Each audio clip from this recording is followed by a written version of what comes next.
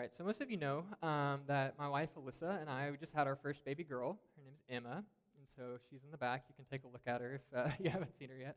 And so she's 6 weeks old today, so super new to this whole parent thing. Um, but she's great, but she's definitely flipped our lives upside down. I don't think there's any way we could have prepared for for this.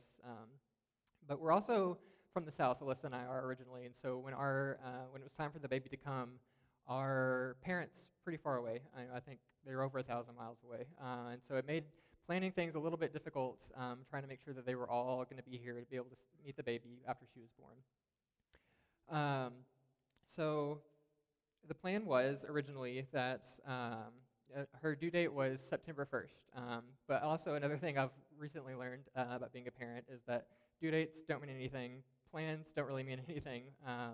I'm a planner by nature, and I've learned really quickly that as a parent, that doesn't really matter at all. The plan this morning was for us to get here at 9:30, and so we got in the car at 9:45, and we headed here. So plans don't really matter, due dates don't really matter, but we had this plan that she was due on September 1st, and so Alyssa's parents were going to come in right before the birth. They were going to stay afterwards as we transitioned back to our house. And then they were going to leave a couple days later. My parents were going to come in, and they were going to be with us while we were at home. And we were going to have all this help at home as we transitioned into parenthood. Well, that all went out the window. September 1st came and went, no sign of the baby. So Alyssa's parents wound up extending their trip. And so she came a week late. Her parents were supposed to be gone before Emma was even here. So they extended their trip. My parents literally, they drove in from Arkansas. They got in an hour before Emma was born. Alyssa wound up having a C-section, which wasn't the plan, but that meant extra time in the hospital. So that meant my parents were gone before we even left the hospital, and Alyssa's parents had to leave the day after we got home. So much for all that help that we were going to have at home. We were pretty much just like, all right, here you go. Have fun. You got this. But we really, as it was definitely an overwhelming first couple of weeks, just adjusting to that. But we were able to get through it because of you guys. We have such a good church family here at Seven Hills. So even though our physical families aren't anywhere close by, you guys have really stepped in. I just want to take a minute just thank you for that. You guys, you brought us food, you brought us coffee, you reached out to us, sent us cards and texts, and constantly praying and asking us, what if there's anything we need. And we really felt that, and that's really what got us through. And it was really awesome just to experience firsthand what it meant to be in biblical community, to have the support of a church family. But as great as that is, while I've been preparing the sermon this week, I've been really convinced that this is really only scratching the surface of what it really should look like to be in biblical community. We really felt that in those first couple of weeks, but that's not something that we should experience only in these really out-of-the-norm moments of life when we have a baby or some big life event happens. We should really experience that community in the day-to-day. And so, as we look this morning, I want to just challenge us all to just really consider, what it looks like to be in community and what the Word has to say about it. So, you can go ahead and open your Bibles to Acts chapter 2. We'll be in verses 41 through 47 this morning. I forgot to look up, if somebody's using one of the Black Pew Bibles, if you want to shout out what page that's on. Anybody?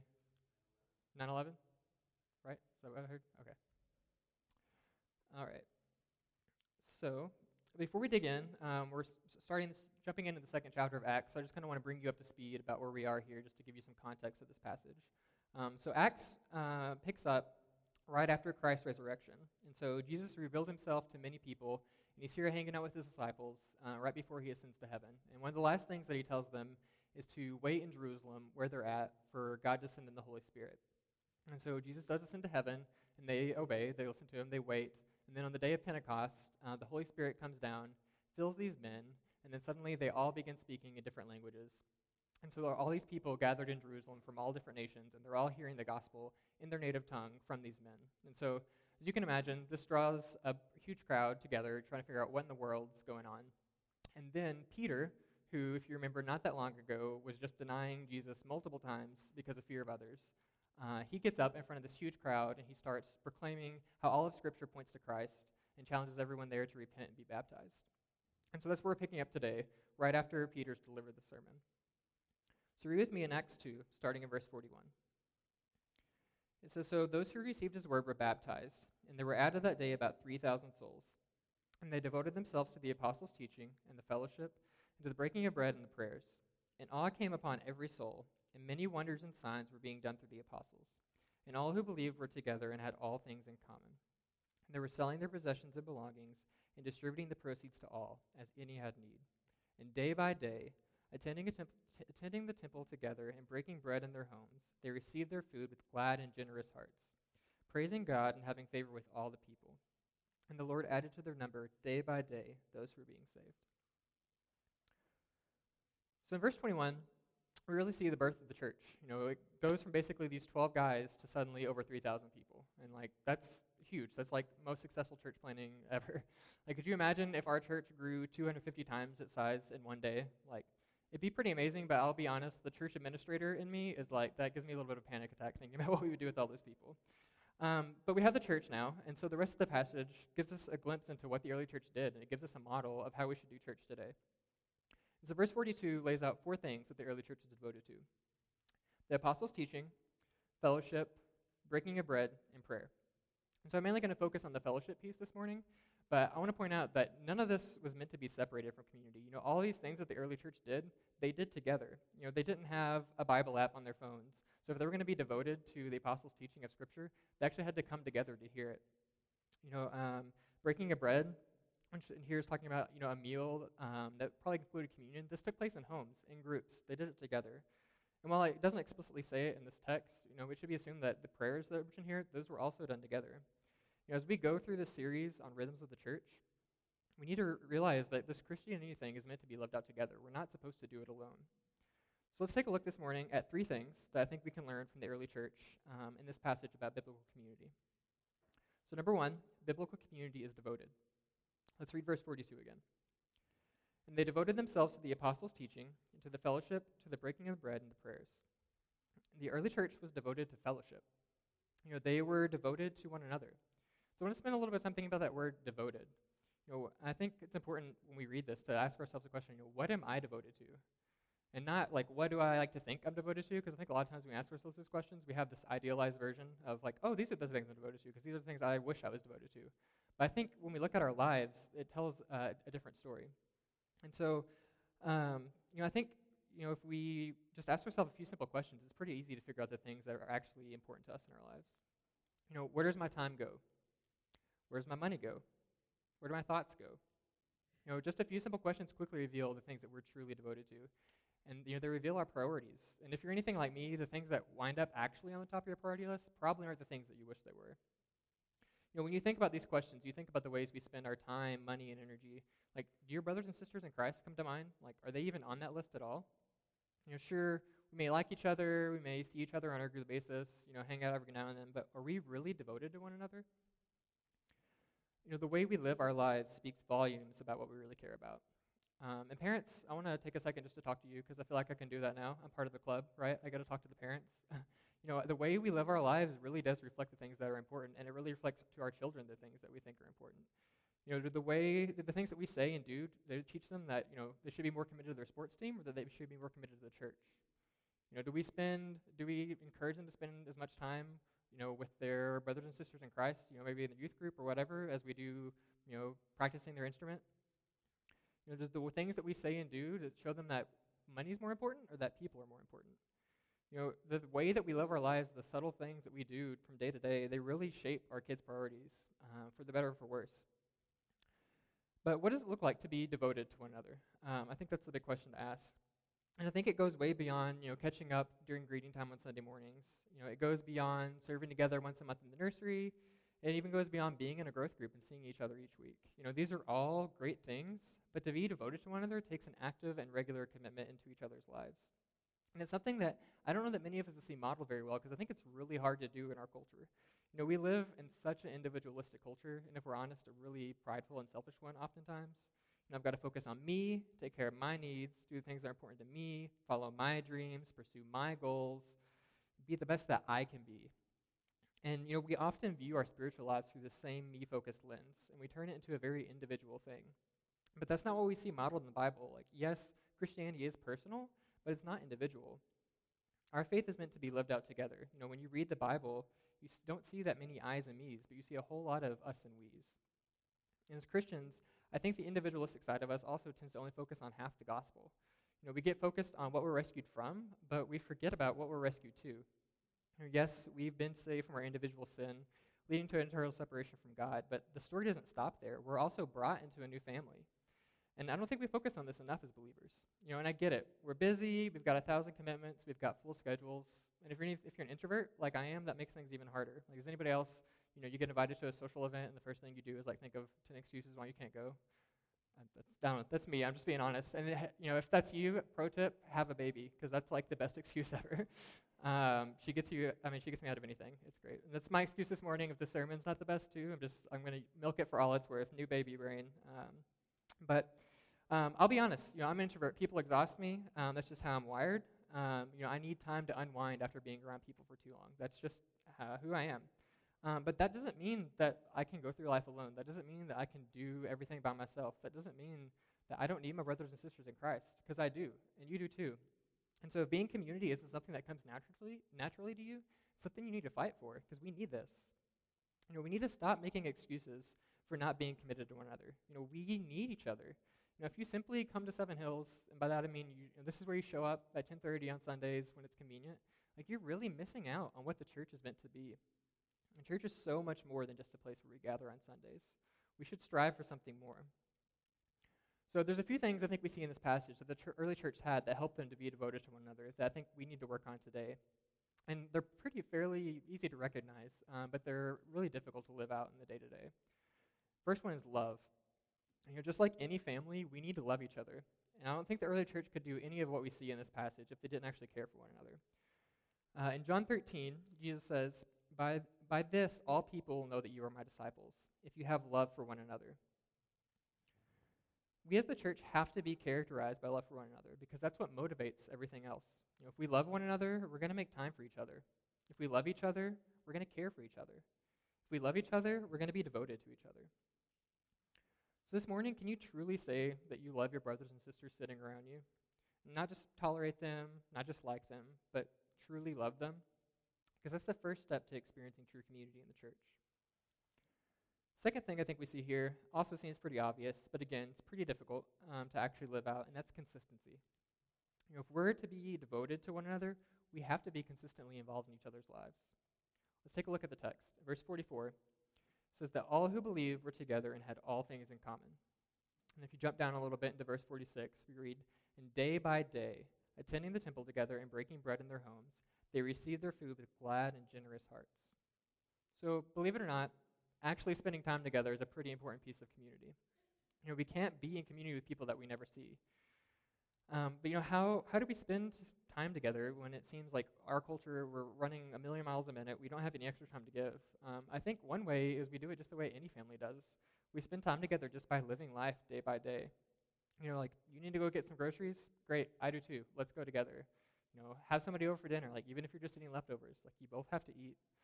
Your kids have 20 sports games this week. Well, great. Invite a single brother or sister to, join you and your family in the stands. Maybe you're a college student. I think it's midterms right now. You have a ton of studying to do tonight, because you've been procrastinating and not doing it all weekend. You know what? There's probably somebody in your campus ministry who is in the same boat, and you guys can spend time together in the library studying.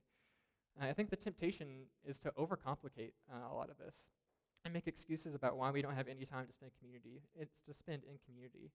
But for the most part, biblical community isn't something we really have to add on to our schedules. It's something that we can just incorporate into the things that we're already doing. So I want to challenge you to be creative in thinking about how you invite others into your life. It's in these everyday moments that we can grow closer to each other, that we can encourage each other, and that we can simply just be the church. And so again, like any family, I think we can spend time together in the regular day-to-day, everyday life, but that doesn't mean that we should neglect dedicated time spent together. We should prioritize time that's spent carved out of our schedule together for the sole purpose of growing closer to each other. Think of it like your regular date night or your family game night, whatever you have in your family that you like. You have these set aside times where you guys come together because life can get hectic, it can get crazy. But you set aside these times to come together. And we see that in the church. If you look in verse 46, you'll see that there were two places that believers would gather on a regular basis. It was the temple and in homes. And that's the model we try to follow here at Seven Hills with our regular Sunday service and in our growth groups. We gather collectively as a whole on Sunday mornings, and we also get into smaller groups throughout the week. And notice it says attending the temple together and breaking bread in their homes. It doesn't say or. And so I think another temptation is to think of growth groups as just like a little bonus, like that's like Seven Hills Plus, so if you need a little something extra. But that's not what we see here. That's a critical part of our church. Like we need to meet corporately and in small groups. They each play a role in the church. And that means that we should really have just as many people plugged into our growth groups as we have in a service on Sunday morning. And we're not anywhere close to that, guys. And so if you're not in a growth group this morning, I want to challenge you to get in one. Like, this is such a great place to start diving deeper into biblical community. These groups help us move from just like sharing the pew with one another to actually sharing life together. So if you look at the back of your bulletin, actually, like if you're not in a growth group, the back of your bulletin at the bottom, it tells you, where you can find more information, how you can join a growth group. And so I really want to challenge you, if you're not in one, to look at that this morning. And then the third thing I think we see that help the church be devoted to one another is vulnerability. And again, another thing that's super hard to actually practice. We'll dive more into verse 45 in a minute, but it says that they took care of each other's needs. And if we're going to take care of each other's needs in the church, we actually have to know what those are. That's not something that we're very good at, letting people know what our needs are. Vulnerability is another really countercultural thing. We have so much cultural pressure to pretend like we have it all together, to put on this mask, this facade, like I've got this, I can handle it, I'm good. And we're often too proud to admit when we have struggles, when we need something. But pride really isn't the only thing that contributes to this. There's also the flip side of apathy. I think we tend to be really apathetic to the needs of others. You ever ask someone how they're doing and they surprise you and actually tell you how they're doing and they're not doing great and they tell you? Like, it's really awkward. Like, whoa, man, it's not how this works. I say, how are you? You say, I'm good, fine. How are you? I'm good. You move on. Like, I don't actually want to know how you are. But that's not how the church should be. We should actually want to know how each other are. And if we're going to be the church that we're called to be, we have to be willing to be vulnerable with each other. We have to be willing to care enough to actually step into each other's lives and address each other's needs. And this is by no means easy. It's scary being vulnerable, and it's scary stepping into other people's messes. But life's messy, and we need to join each other in those messes. Whether it's financial struggles or family problems or sin issues, we need to be able to turn to our brothers and sisters for help. As members of the body of Christ, we should never face these things alone. This is the whole reason the church exists. So number two thing we see about biblical community is that it's generous and hospitable. So verse 45, if you read with me, says that they were selling their possessions and belongings and distributing the proceeds to all, as any had need. So at first glance, that may sound a little cultish, maybe like socialism or something, but this isn't government-mandated socialism. This is Christ-centered generosity. Like, church, we're called to be a family, and families take care of each other. And this was something the early church figured out right away. If there was a brother or sister that had a need, the church was right there to take care of that need. And the kind of generosity that we see here isn't just giving out of excess or convenience. They were literally selling their stuff to help each other out. They sacrificed for each other. And we also see that this isn't just a few like wealthy or well-established people. This was something that all the church was doing. Everyone was being generous. And for me, this is really challenging, I'll be honest. As somebody in my 20s, I just had a baby, working on paying off student loans, trying to save for a down payment on a house. Like, I often do not feel like I have the means to be generous. I'll be generous later when, I'm out of debt, when I've got like more steady income, when I get more established. Like, it'll be way easier for me to be generous then. So like, that's when I'll be generous. And, maybe you're in that same boat this morning. The thing is, true generosity isn't just giving because it's easy. Generosity is putting the needs of others above our own comforts, conveniences, and financial goals. And this is going to look different for all of us. Depending on where you are in life, what generosity means for you is going to look different than what it means for somebody else. For some of you, maybe you've got an extra car, and a brother or sister, just totaled theirs, and there's no way they can afford a new one. So maybe for you, generosity is like something huge, like giving somebody a car. For others of you, maybe this is simply like skipping a Dunkin' run once a week so that you have a little bit of extra money in your budget to support your friend who's serving overseas.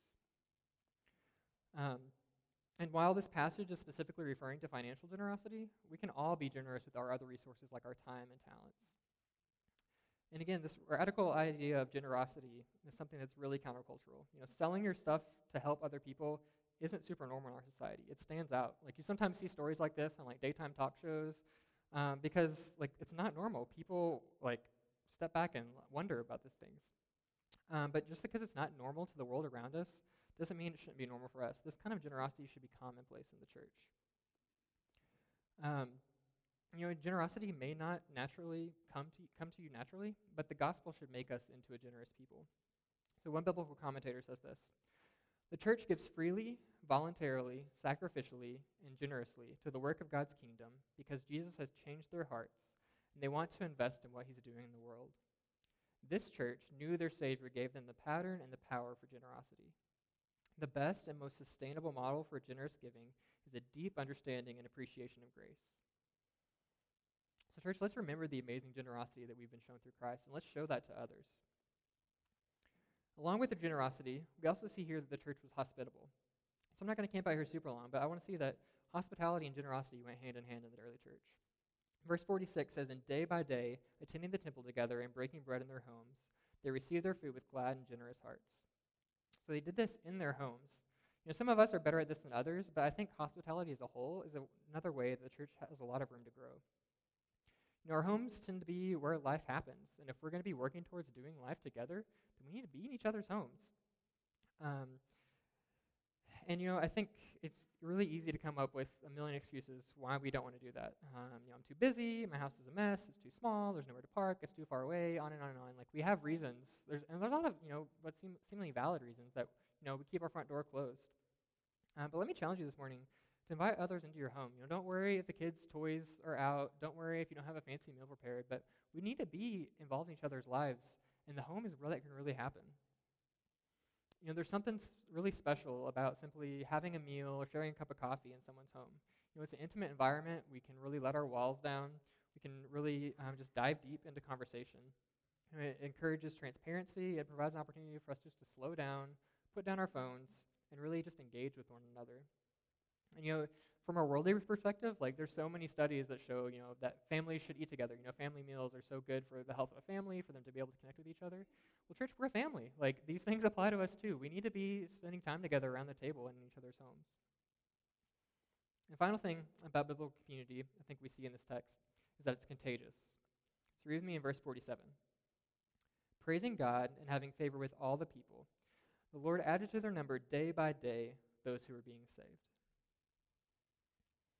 While the church experienced great intimacy with one another, they weren't a clique. They invited others into the family. The text says, "The Lord added to their number day by day those who are being saved." Our family is one that should be constantly growing. We shouldn't just be satisfied with the people that we have now. And as we live life in community, we need to be inviting others to come into that community, to get a little taste of what it means to be part of the family of God.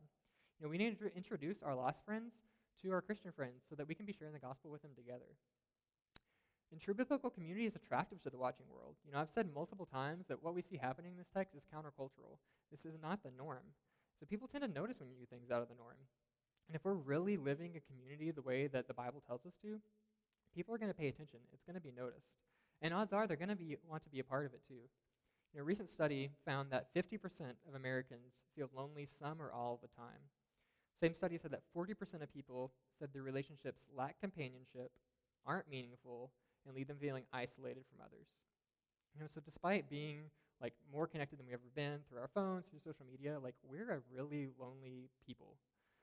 And while this studies really focus on Americans in general, sadly you probably find similar statistics within the church. And I think it's because we're not doing community the way that we should be. The church has so much to offer a broken and isolated world. And one of the greatest blessings that God gives his people is each other. And we so often neglect that gift. So let's fight to be different than the world. Let's create an environment where we truly feel and act like a family. Let's start to be the church that people look at from the outside and say, "I want that. I need that in my life." So as I finish up this morning, I want to challenge each of us to take at least one step one step forward in the pursuit of true biblical community. And that's regardless of where you are right now. Maybe you're here this morning and you're just checking this whole Christianity thing out. My hope is that you have some Christian friends and you've seen them live out this community that I've talked about this morning, and it's made you want to learn more. And so my challenge to you this morning is to join the family. Yes, it's messy. Yes, we don't have it together. But I invite you to just experience the grace of God, to surrender your life to Christ and experience this community for yourself. Maybe others of you've been attending Seven Hills pretty regularly. You've never really gone deeper than that. You've just kind of been attending on Sunday mornings now and then, or maybe even on a regular basis. And my challenge to you this morning is to commit. Stop dating Seven Hills, put a ring on it. Commit to the church. I don't know, we're in a weird place right now. We don't have a lead pastor. But guess what? The pastor isn't the head of the church. Christ is, and he hasn't gone anywhere. So my challenge to you this morning is to commit to the church. And we have this Discover class coming up. Missy announced it earlier next month. Like, that's the first step into getting more involved here, into committing to the church and becoming a church member. So I would encourage you, November 17th, I believe it is. Like, write that on your calendar. Make a choice to come to that. And if you're here today and you're not in a growth group, I've already said, get in one. This is important. These are things that we need as a church. This is a vital part of what we do.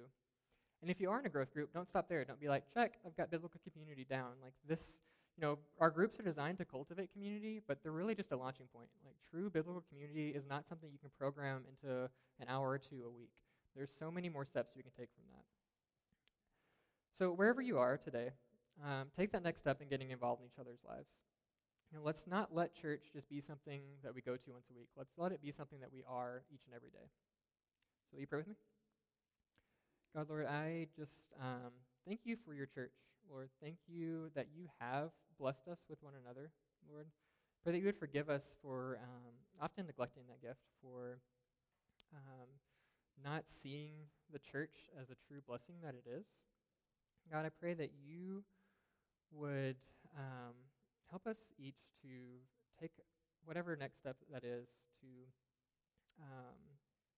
just pursue each other, Lord, as we pursue you. Lord, we can't do this alone. We need each other, and that's why you've given us each other. That's why you've given us the church, God. And so I pray that you would help us to be engaged in each other's lives, to carve out time to be with one another, to be vulnerable, to love each other, God, and just to be consistently involved in each other's lives, Lord. I pray, God, that you would just be with us, Lord, as we do this church thing together. Lord, help us to follow you as we do that, Lord. I pray that you would be with us the rest of the service, Lord, as we respond and worship to you. In Jesus' name I pray. Amen.